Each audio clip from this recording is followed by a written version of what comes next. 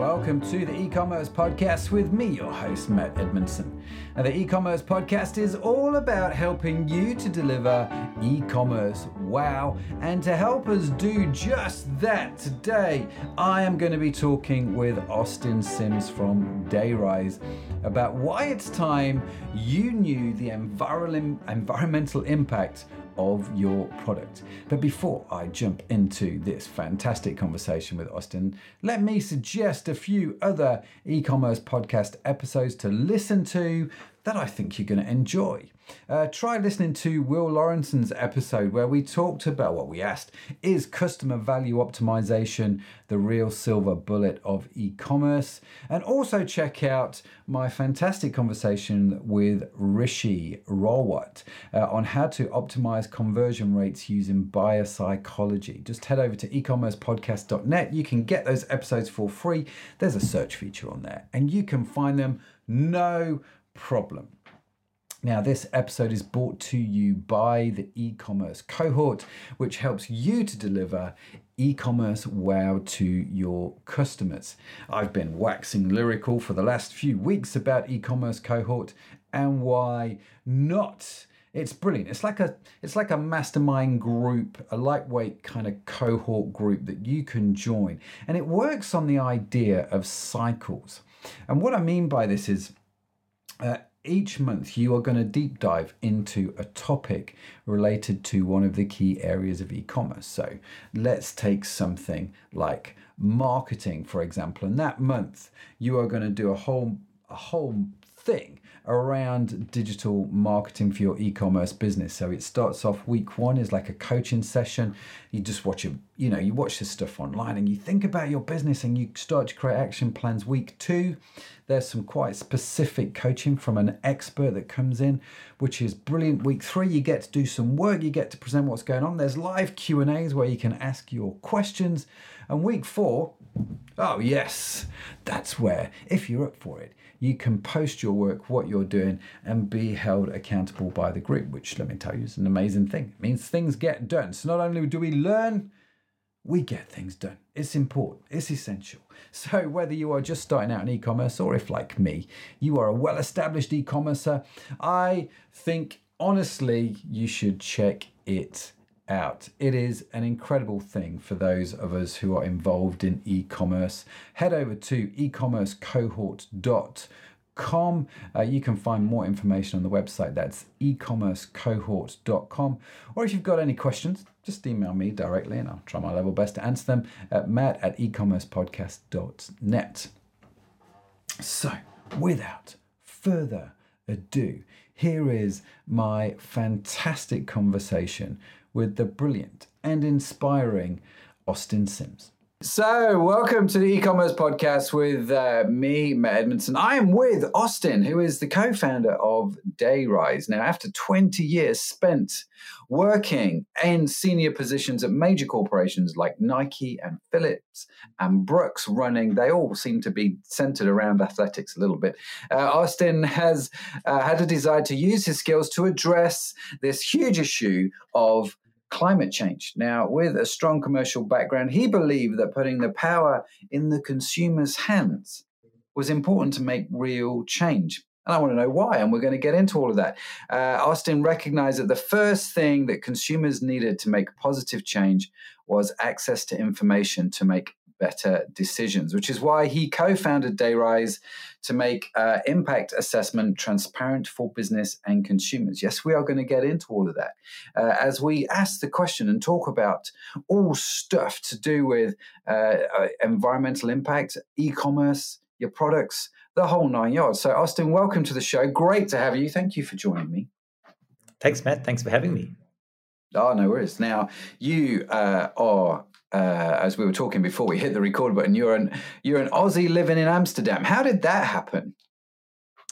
I think my career got me here. I was actually, in your intro, you talked about sports being a bit of a theme. I worked at Nike for quite a long time. I guess it was sort of my learning patch where I learnt most of what I know.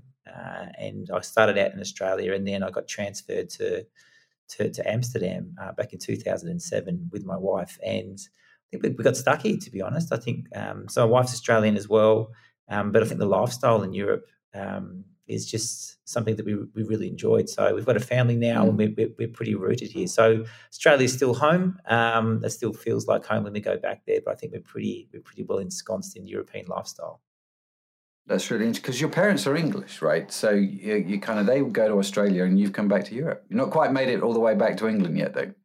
Yeah, it's quite funny actually. See, my parents, we did emigrate when I was young. So I was 1 year old when I went to Australia. So I was born in England. Not that I tell many people that, because I'm fully Australian. But yeah, we did make it back to Europe. But my wife actually has Croatian background as well. So both of us have sort of a European bent. And I think growing up in Australia, like Europe was always this magical place. And the fact that we live in Europe after 15 years and can be in Spain or Italy or London in a couple of hours is still, the novelty hasn't worn off. So we still really enjoy that. That's fascinating. Now, do you actually do that though? Because I mean, I've lived in England a long time and I've traveled most of the world. I've seen a lot of it and it's a beautiful place, but rarely, and people say to me all the time, oh, it's great, where you live because you can jump on a plane, you can be in Paris, you can be in Barcelona, you can be, and I kind of sit there and go, yeah, but I rarely actually do that. I don't know why, but I rarely just go, well, bugger it, I'm just going to go to Barcelona for the weekend. I would say we do, certainly not as much as we used to pre-kids, but I think it's always the case, isn't it, that you never sort of appreciate your own backyard. And so when people say that they've been to Australia, to me, most people that have been to Australia have seen far more of Australia than I have, because I've never been to Ayers Rock, I've never been to Broome, I've never been to Darwin. And obviously, but when you travel there, you feel compelled to actually go and visit these things. So I think it's just the nature of if you come from somewhere, you probably don't appreciate it as much. But we're pretty good at it. As I said, the novelty hasn't worn off. So we generally get somewhere once a month to see something new. Yeah, that's fascinating. So how did you sort of head down this road then of the environmental cause? Because and maybe this is just something that I have a misinterpretation on, which I'm totally aware of. I would not have associated brands like Nike with being big on environmental change or sustainability side of things. So how did you sort of enter that road? I think it's probably more life stage for me. So I was actually away on holiday with my co-founder, and how it actually started was we both had kids about the same age, and our kids were playing in the swimming pool, and they were playing on this flotation device. I think it was a unicorn, but this big device, and obviously they were having fun with it. And we got into a big debate about whether that was sustainable or not. Like with this bit of plastic that we just bought, it's probably going to be used for a week. There was a great sense of enjoyment our kids were having, but is it really something that we can consider sustainable? And what are all the different inputs and anomalies that you need to include in that to assess something as sustainable? And after 2 days of debating, I think what we realised was that we didn't know. We had no idea, and we were just debating our separate points of view. And so that really triggered something in us to explore that further. So that started a pretty long journey that got us to where we are today, sort of almost 4 years later. But I think for me personally, it was more, I'd worked in big corporate jobs for quite a while, and I was looking for the next challenge. My kids are young, so they've got 2 Greta Thunbergs at home that constantly remind me what a crappy job we're doing in terms of saving the planet. So it was more just can I use the knowledge that I've had, the connections that I have, and the skill sets that I have to actually turn that to something that's doing good for the planet. Now I'm not an activist, so I'm learning a lot at the same time, and I've learned a lot over the last 3 years. But we've surrounded ourselves with really intelligent people that understand this space. So that's really helped on my journey. So it's more about a life stage for me. And we're not a charity. We're a for-profit business. Like we really think that business has a really big role to play, and that if you can actually make being more sustainable commercially and a commercial incentive, both for us and the businesses that we work for, that's really going to accelerate change. Yeah, no, it's interesting you say that actually, about not being an activist, but being a business, and we can do something. I don't know if you come across the Edelman report, which has come out recently, the Edelman Trust report, which is quite an interesting piece of research which has been done. And in that, they interviewed, I want to say around 40,000 people across the globe. There's a lot of people. It's more people than I would talk to. I have to be honest with you. And they surveyed a shed load of people from all kinds of different nations. And what was interesting was 1 in 2 people that they surveyed believe that businesses are not doing enough to address climate change and income inequality. And only 40% of the people thought that the information that businesses put out about these topics was actually trustworthy, which I thought was interesting given our conversation today. But 3 out of 4 people expect CEOs to shape and lead conversation on climate change and wage inequality, right? 2 key big issues that keep coming up. And so I find this fascinating that here you are, right, as a guide, lifestyle changer. It's interesting. It all starts off by looking at a unicorn. I'm sure there's all kind of jokes that we could make about how many unicorns have started something quite interesting. But it's interesting to me that here you are using your position in business to shape and drive something like climate change. And this is actually now what the world is expecting more and more. And or at least it is from this report. I don't know if this is your findings as well. Yeah, absolutely. I think we're all just more aware generally, but certainly as the younger generations grow up and become bigger parts of our society and have bigger spending power, that just accelerates it. And I think they're right. I think business does have a leadership role to play in terms of addressing climate change. It needs to. And believe me, that every CEO of a big company has sustainability in their top 3 priorities. They know that they need to change. Now, the issue that they've got is how do they do it? Because it's not easy and it's nuanced to do that. So we're certainly seeing the lead from consumers really driving pressure on business, but also investors. I mean, you see a lot of investment companies now, even the big ones, make sure that the reporting of their companies aren't just financial reporting, but it's impact reporting as well. So business is getting pressure from consumers. It's also getting pressure from shareholders and investors and from employees. Like even, as these younger generation hits the workforce, they want to make sure that they're aligning themselves with companies that have shared values with them. And a lot of that is to do with fairness and sustainability. And we define sustainability broadly. It's not just about the environment, it's the social sustainability. So you talk about a fair wage, that's really important for us as well, and we measure that. So definitely there's a growing trend of consumers wanting that and driving that pressure on business. Government's slow to catch up, and government is designed to act slowly. The whole mechanism of government, whether it's a country or whether it's the EU, they're designed to make slow decisions because they have far-reaching consequences. But the government's catching up, and the EU released their latest directive earlier this year that starts to provide that framework for companies that they need to report aggressively and openly about their sustainability. So it's coming, but at the moment it is consumer-led, and I think they're right. I think that businesses aren't doing enough, but they're trying. And I would say that there's definite intent. There's real intent. And we speak to big businesses, large and small. So we've got over 500 businesses that we work with. We work with some of the biggest brands in the world and small companies that make 10 products. And I would say that there's definite intent to get better. Just the big guys have a longer journey to get there. And you would be amazed when the uniqueness of our technology is that we can measure impact at a product level. So for every individual consumer product, we can isolate what that impact is. And brands just don't know their impact. In terms of what the actual impact is. So there's a real role for us to play and other companies like us to bring that level of transparency to the brands, because it's only once the brands have that level of transparency that they can bring that forward to consumers as well. So I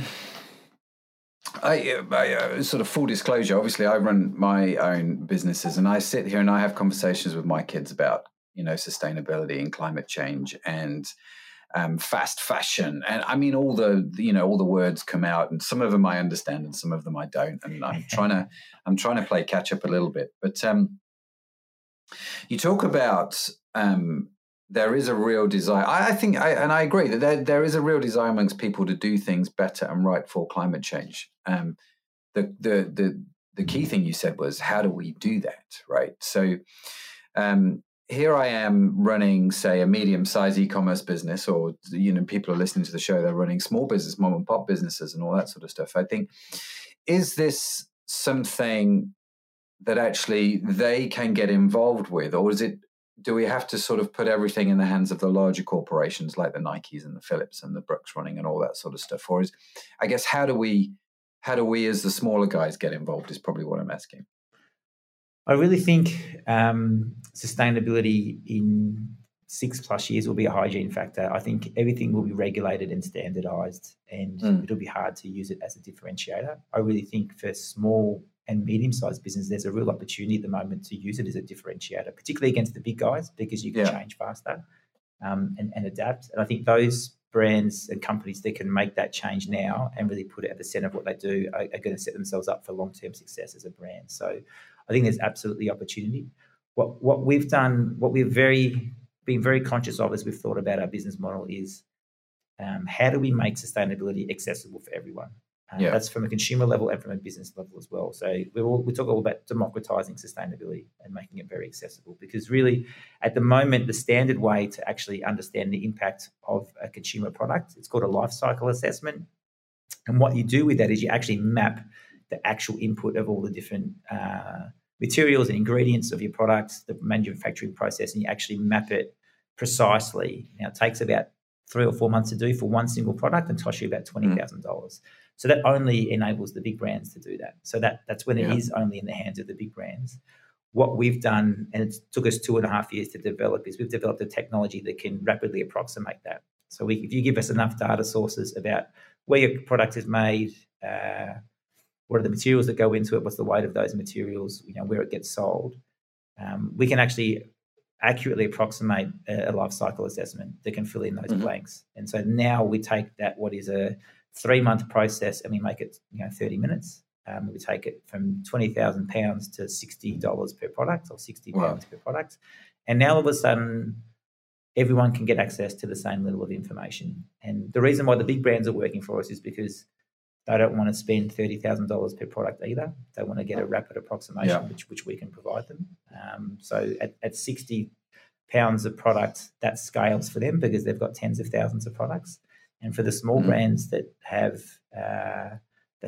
5, 10, 15 products, it also becomes affordable for them. So we're really big on making sure that this isn't just for the big guys, that whether it's a smaller e-commerce platform that works with brands and they can work with their brands to get the score, or the brands themselves, this level of transparency. And we're all about transparency. Again, we talk about the consumer demand. What consumers just want is transparency. They just want to know. It's crazy that it's 2022 and when we go shopping for anything, we still don't know the impact of the products. We still can't compare it. I mean, we've had nutritional labeling on the back of product for 20 plus years, and we're all more conscious of sustainability to varying degrees, but it's important to some degree to all, if not most of us.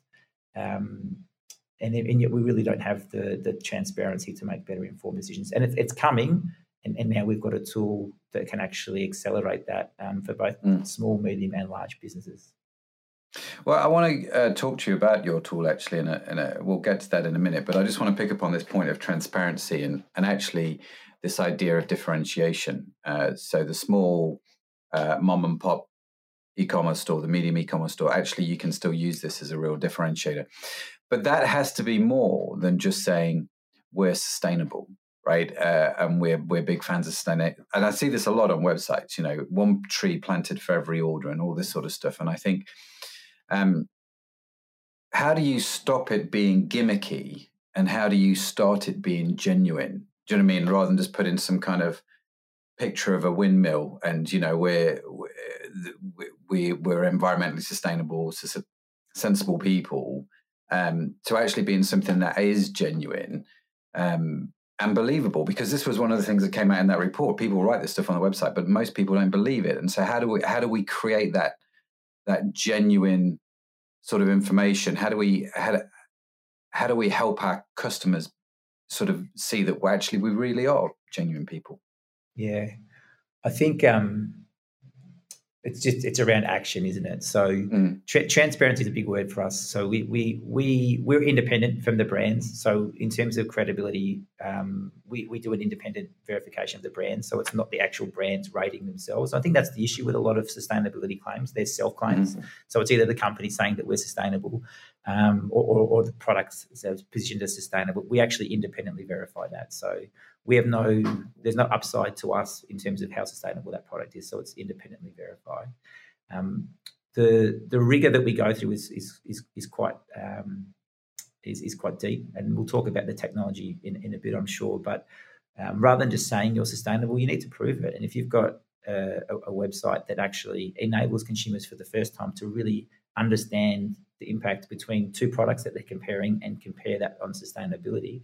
Now, they may choose the product that's not as sustainable as the other one because there's lots of different factors that come into any purchase decision.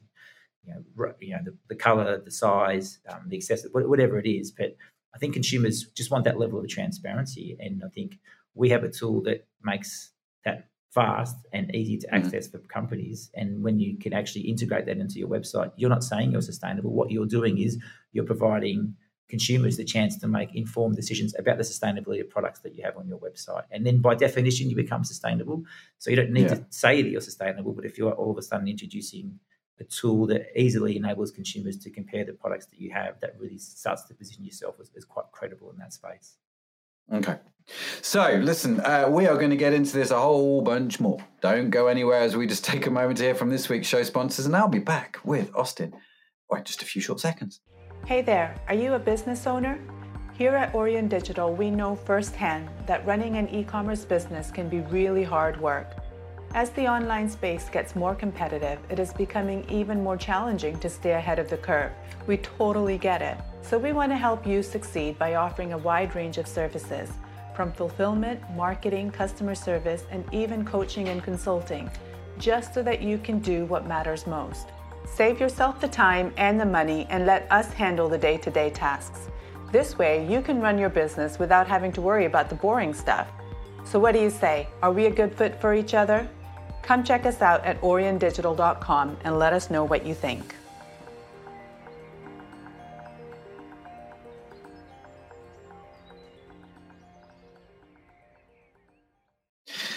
So, Austin, transparency is a word that you've mentioned a fair bit. And again, I just want to dig into this because what I don't want transparency just to be one of those core company values that people have, and it doesn't really mean anything. Do you know what I mean? It's one of those sort of buzz business words. Now, I worked for several years on the board of a PLC here in the UK that was a fair trade organisation.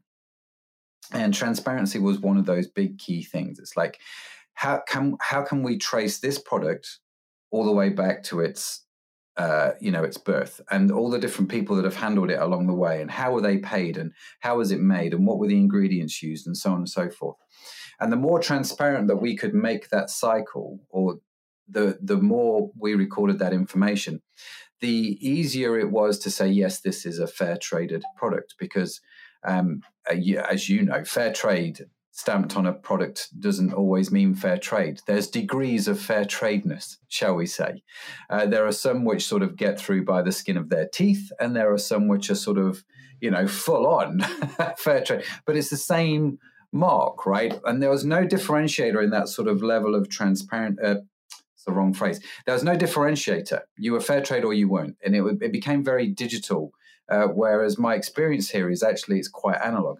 And I'm going to assume that for most of us running sort of websites, we're going to be analog, aren't we? We're going to be somewhere on a sort of a scale of environmentalness. Is that a word? I don't know. But do you know what I mean? It's that kind of thing. So how do we, what sort of things can we do to, as well as obviously using your system, getting our products rated, but what are some of the other things that we should think about that get us further on that scale, not just because we've got a mark, but because actually it's good for humanity to do so? Yeah, I think that's a really good point about eco-labels. And I think eco-labels served a real purpose a couple of years ago, but now with over 500 eco-labels on the market, it starts to add to the confusion rather than provide clarity. And the issue with eco-labels, aside from the fact that there's too many, is exactly what you said. They're binary. You either are or you aren't. You are either fair trade or you're not. And as you say, within that fair trade, there's a scale. So just to touch on what's different about our product quickly is we provide that. So we actually score the products out of 100. So you're not a day rise or you're not. You actually, over 5 dimensions of sustainability, which are really rigorous. We rate you on each of those 5 and you get a score out of 100 for each of those 5. And then you get an overall score out of 100. So what that does is remove that issue that you talked about there, which is that degrees of which you are fair trade, and do you just get in or do you not get in? Well, you can compare products. One's an 81 and one's a 62, or one's an 85 and a 78. Yeah. Like, you can actually now bring that level of granularity to really understand it, and then you can go into as much detail as you want. And that's the thing with this that we've found is, I think everyone's, again, interested in sustainability to some level. How much you are into that, I think, is dependent on the individual. But we have a tool that enables you just at a top line to compare scores and be happy with that score, or you can really dive into the detail and understand, well, why did it get that score? How did it get that score? What's that score made up of? So it depends on the level of granularity that you want. But I think that's a real unlock for consumers when we talked about transparency, is it's not just a fair trade logo. It's actually a really rigorous number that they get, that they can actually compare products with and start to make these better decisions. Well, it makes them better. So what are these sort of 5 dimensions then that you score products on? Yeah, so we're a B2B company. So we work directly with brands. We do that either directly with the brands themselves or via retailers and e-commerce platforms. So we work with a number of small and large retailers that connect us with the brands. We need the information from the brands to score the product. So we work with the brands. There's a certain amount of information that we need to get, and we've got a tool that does that. And then our technology works in 2 ways. The first way is, I touched on it a moment ago, is no brand has all the information. We capture about 120 different data points about a particular product. So it's all done at a product level. So for each individual product, you have to fill out a survey. No brand, and we work with some of the biggest brands in the world. I won't call them out on this podcast.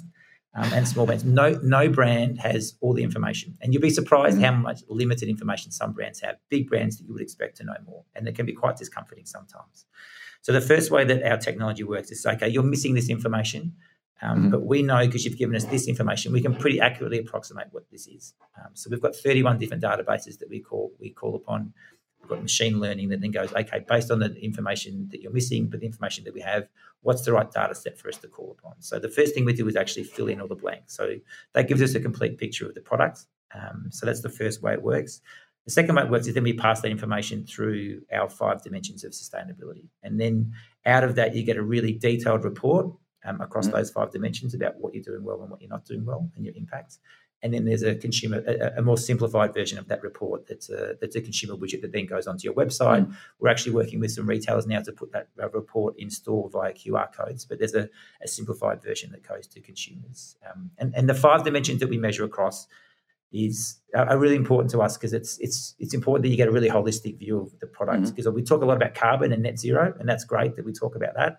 But carbon's only one measure of sustainability, and that's what makes it so complex. It's multifaceted. So the 5 dimensions we look at are climate impact, which is carbon, right? So we look at how much carbon does this product use to source the materials, to manufacture it, and to distribute it to the end consumer. We need to be able to give you a really accurate view of that product.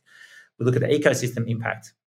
So how does it affect the wildlife around it? How does it affect the biodiversity? How much water does it use to actually create this product, which is super important. And then we look at the circularity of the product. So from the input of the materials to make the product, so how much of those are reused and recycled, but also at the end of life of the product, how much of it can be reused. So you get a real sense of how circular it is in contributing to the circular economy. They're the environmental factors that we look at. And we said it at the front, we also look at the social factors as well, so fair pay. So we look at the livelihoods and the well-being of the people that actually create the product. So how are people treated through the workforce? Is it fair pay? Is there gender equality? Is there worker protection? To make sure that the people who are making the product are also protected. And the last thing we look at is the purpose of the product, because you can make a really sustainable product, but if it's got a low purpose, it's still using up a lot of the Earth's resources in a way that they could probably better deployed. So we look at, is it really something that's purposeful for human needs? And for that, we use an extended version of Maslow's hierarchy of needs. So we assess each of those. They're all scored out of 100. They all contribute 20% to an overall score. And what that does, again, is 2 things. You get really detailed reports that brand manufacturers can use to actually assess their product to make better products. But there's a really engaging consumer output piece that then, for the first time, enables consumers to understand that impact and make quick comparisons between products to make better decisions. Wow. So it's quite, when you say, how did you come up with those sort of 5 things then? Because that is quite thorough. It is quite holistic. It's not focusing in on one thing. Has this sort of been a process of trial and error for you guys? Yeah, we So I think I said at the outset, I'm not a sustainability expert. One of my co-founders was, and we found others. We ended up with 4 co-founders, and two of them are sustainability experts. And then we got 20 of the world's, or certainly Europe's best sustainability experts and ecologists to actually build it. So they worked on it for 2.5 years to develop it. But we also have a really rigorous testing program. So we actually send out the methodology to leading academics and NGOs and get them to critique it. So there's certain NGOs that are experts in circularity. So we got them to input into it. Some are expert on greenhouse gases. So it was a really robust process that took us 2.5 years to develop, and we continue to refine it. So each year we update it because sustainability science doesn't stand still. It continually improves. But there's we recently got audited by SGS, which is the sort of global standard for auditing, and they verified that we're the fastest, most holistic and accurate way to measure impact at a product level. So that's a good place for us to be, but we want to continue to get better. So we're constantly relooking at the methodology, taking feedback from partners and also NGOs and leading academics to make sure that it's as rigorous as it can be. Wow. I mean, how you've done it, but I've no idea. I take my hat off to you for actually doing it, because I personally wouldn't know where to start with something like that. And here you are, you've got a sort of full-on blown product that took 2.5 years to get together. And I noticed actually you put on LinkedIn earlier that tonight you're headed to the NBCC Awards, which this is something that I didn't even know existed. It's the Netherlands British Chamber of Commerce. Which has been around, apparently, since 1891. And the awards in Amsterdam, where you guys have been nominated for 2022 Technological Innovation Award, alongside companies, and this tickled me, Van Moof, the bike, the Coca-Cola company, the Heineken company, Tesco, Unilever. I mean, there are some big names that you've been named amongst to get this sort of tech award. And I'm assuming this is related to this algorithm, machine learning, whatever it is you've got working across these sort of 5 areas, right? Yeah, absolutely. So that's a nice feather in our cap, to be honest, to be sort of mentioned in the same awards ceremony as those guys. But what we've built is really hard. Like, it's not easy. It's a really difficult piece of technology. Honestly, we thought it would take us 6 months to build. That's what we told our investors. And it's just so complex that it just got bigger and bigger on us, and we decided to go all in rather than take shortcuts. So, and I think that gets recognised by the size of the brands that we're working with, and we're working with a lot of those brands that you mentioned in terms of scoring their products. But also at an innovation, we were in London at the Retail Technology Show maybe 4 weeks ago, and we won Best Innovation at the whole show. So we're seeing that level of recognition, not just from the partners that we work with, but also sort of industry. And that's great. That's great for the team to see that, because, we're a purpose-driven company. Even though we are for profit, we do believe that we have a role to help us all make better decisions, both business and consumers. So for us to be at this award ceremony with these guys is it's a bit of a thrill, to be honest. So I'm wearing black tie tonight. I think it's been a while since I've been invited to a black tie event, so I might have to get my wedding suit from about 20 years ago. Just breathe in when you wear it. Just breathe in. That's what I have to do. It's just, there it is. You are quoted as saying, climate doomism is an easy out and leads to climate inaction. What is climate doomism, and why is it an easy way out? And this is something that you put on LinkedIn with an article from the BBC. I just refresh you where you actually said this.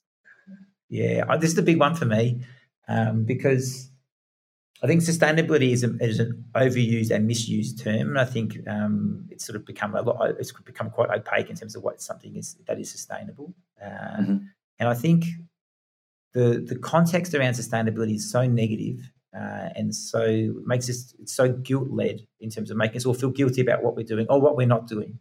And guilt isn't a positive emotion; it doesn't lead to positive consumer action. And so, what we're trying to do is lean into solutions rather than talking about the problem. We all know the problem. And aside from a few of us, I think we all can accept that climate change is real, and it's not coming, it's here now. And we all have a role to do. As much as we point the finger at business, we all have a role to do. And we're a solutions-based business. So we deliberately don't point the finger at organisations that are or are not doing well. What our job is to do is to partner with them and help them get better. So whether it's not pointing the finger at business as being a bit solution, or for consumers, giving them an easy step to become more sustainable.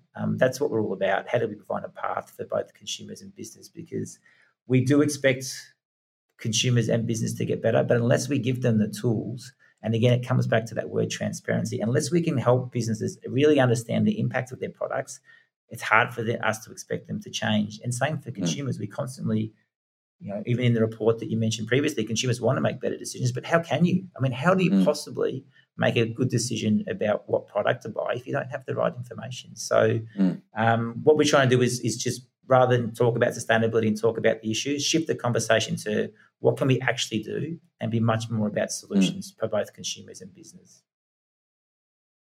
That's really good, because like you say, it's easy. The whole doomism thing is very much, I can't do anything. The problem's so big, makes no odds. How is your, I'm curious to know how, since doing all of this, right, and getting much more involved, because you it sounds like you started out like someone like me. You had an interest in it, but you weren't an activist and you weren't an expert. How has your own personal consumer behavior changed in the last few years as Dayriser's risen, I suppose? Do you know what I mean? As it's grown and you've understood these things more and more. What are some of the big changes you've noticed in your own buying behavior? Certainly it makes you more conscious. I think the hardest thing that I find to give up is travel. We talked about that already. So my footprint is pretty big, or bigger than I'd like it to be, in full transparency when it comes to travel. But that's something that I'm really passionate about. I think your shopping habits change in terms of how much you order. You just knowing that when you know that a pair of jeans takes 20,000 litres to make, you can't unknow it once you know it. It's really difficult. So fashion is a big one, which we know it's a hot button and it's an easy one to point the finger at. But I think I've probably gone back by a third in terms of the amount of clothes that I buy, just knowing what the impact is. And again, not a judgment call on the industry or people that buy fashion. It's just a reality that it's a really proportionate to how much people actually spend on fashion and the impact of it. It's a real hot button. And then the same for food, to be honest. I probably changed my diet a bit too. So I've cut down a lot on meat in terms of my consumption. And again, once you know the sort of overall impact of it. So, and again, I'm not one to preach, because I think we all have our own path. Again, what our company is all about is just giving you the tools. So we won't tell you what to buy and not what to buy. We'll just tell you what the impact of the products are, and then you can make your own decision. But the good thing is once you know, you can't unknow, and not in a bad way. It just it slips into your consciousness, and then you will naturally start to make better decisions. Yeah. No, it's fascinating. One of the companies that I have the privilege of being involved with is a supplement company, and specifically aimed at the vegan and vegetarian market. And so I've come to understand the market much better in recent years. And it's interesting how 20 years ago, when you look at why people became vegans, it was because, we just don't like the whole cruelty to animal things. That's why we don't do we have vegans and vegetarians. It's all because of the animals. What has changed, it seems to me, over the last 20 years is actually that's really important still as an issue for a lot of people, but there are bigger issues now in people's minds. And it is tied in with actually personally being more healthy, but also the health of the planet.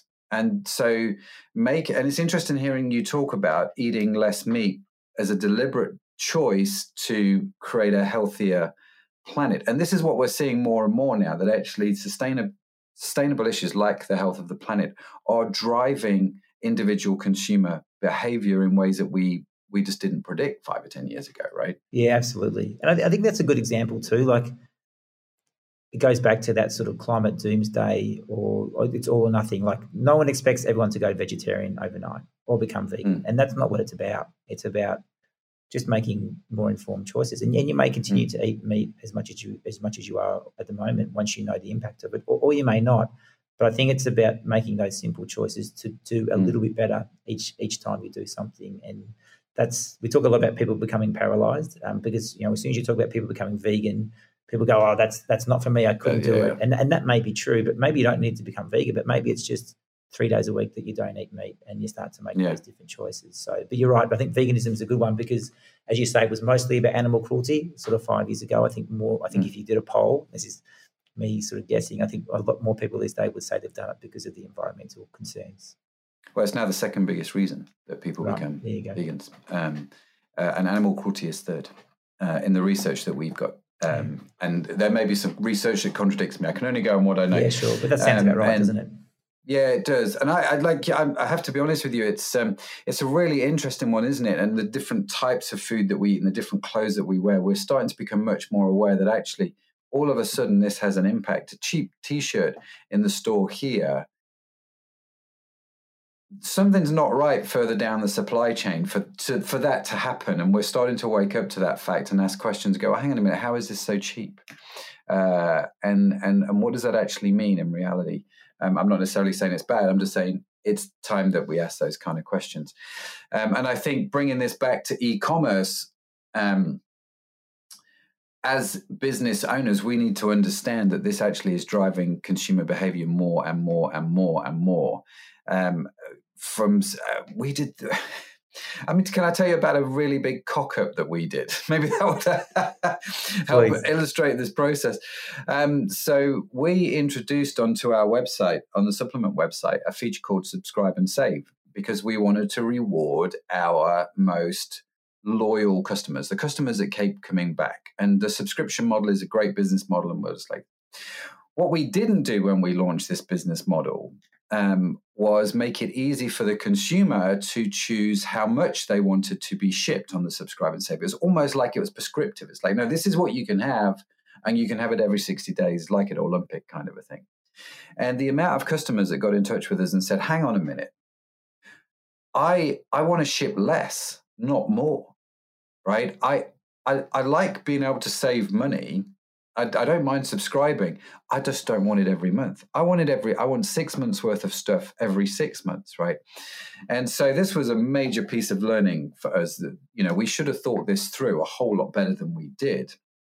And it was thanks to our consumers getting in touch with us, our customers going, hang on, we're not satisfied. There was almost like a little bit of a revolt going on because we'd made it more difficult to be sustainable from their point of view. And so I think as e-commerce entrepreneurs, we have to be aware of these issues, don't we? We have to be aware for our own businesses that people do care, and we therefore need to care as well and make it easy for people to make solid, informed choices and make it easy for people to feel like they're doing a good thing. Yeah, and what I would say is consumers are forgiving. They're not expecting us all to be perfect. They don't expect us to go from 0 to 100, much as our own behavior won't get there. But what they want is, and I think your example then illustrates this, they want choice. They want transparency. So they don't necessarily expect all your products on your e-commerce platform to be perfect. But if you give them the tools that they can actually understand it, they feel empowered. They feel like you're adding value for them. So I wouldn't say this is not just for sustainable websites. This is for any website that sells products, and just another dimension that you can provide value to your customers. If you're the only one, if your website sells something that a lot of other websites do, but you're the only one that's actually giving the consumer the information about the sustainability, that's a real point of difference for you that you can actually talk to consumers, and we know consumers value it. And we know also it's only one dimension that they're looking at. They're looking at a whole host of things, but it's a real value add that can help you differentiate yourself to your consumers. Yeah. No, that's brilliant. Listen, Austin, it's been great having you on the show. You have done something which I have to be honest with you. I remember sitting in the boardroom 5 years ago on the PLC saying, we need a fair trade index. We need to be able to score everybody's product, not just ours, but everybody's. Mars, everybody. I wanted to give them a fair trade number so we understood what it actually meant rather than just a fair trade symbol. I wanted a number, and we couldn't figure out how to make it work, but you have done that, and that's remarkable. And so thank you for doing that. I'm stoked, man. And it's great to have you on here and tell the good folks listening to the e-commerce podcast all about Dayrise. So how do they find out more? How do they reach out to you? How do they connect with you? Yeah, thanks, Matt. So we've got our website, which is dayrise.io, and that's dayrise with a Z. Or feel free to contact me directly at austin@dayrise.com. That's awesome. And we will, of course, put Austin's website links and emails and LinkedIn profile in the show notes. You can reach out to him and connect with him. But I'm sure he'd love to hear from you and give you some wonderful help and advice on how to get started. But Austin, thank you so much for joining us, man. It's been a real pleasure. Matt, thank you. Really enjoyed it. So there you have it. What a fantastic conversation. Huge thanks again to Austin for joining me. Very inspirational, very doable, right? So thanks again, Austin. Brilliant. And also let me give a big shout out to today's show sponsor, the e-commerce cohort. Do head over to ecommercecohort.com for more information about this new type of mastermind for e-commerce that you can and should join. Now, be sure to subscribe wherever you get your podcasts from because, well, you know the answer. We've got some great conversations lined up and I don't want you to miss any of them. And just in case no one has told you today, let me be the first person to do it. You, my friend, are awesome. Utterly, utterly awesome. The e-commerce podcast is produced by Aurion Media. You can find our entire archive of episodes on your favorite podcast app. The team that makes this show possible is Sadaf Bainon, Josh Catchpole, Estella Robin, and Tim Johnson. Our theme song has been written by me. It was produced and magicified and all that kind of good stuff by Josh Edmondson, who happens to be my son, and we quite like it. Hope you like it too. If you would like to read today's transcript or show notes, head over to the website ecommercepodcast.net, where you can also sign up for our newsletter, which you should do. Let's be real. That's it from me. Thanks for joining me. Have a fantastic week. See you next time. Bye for now.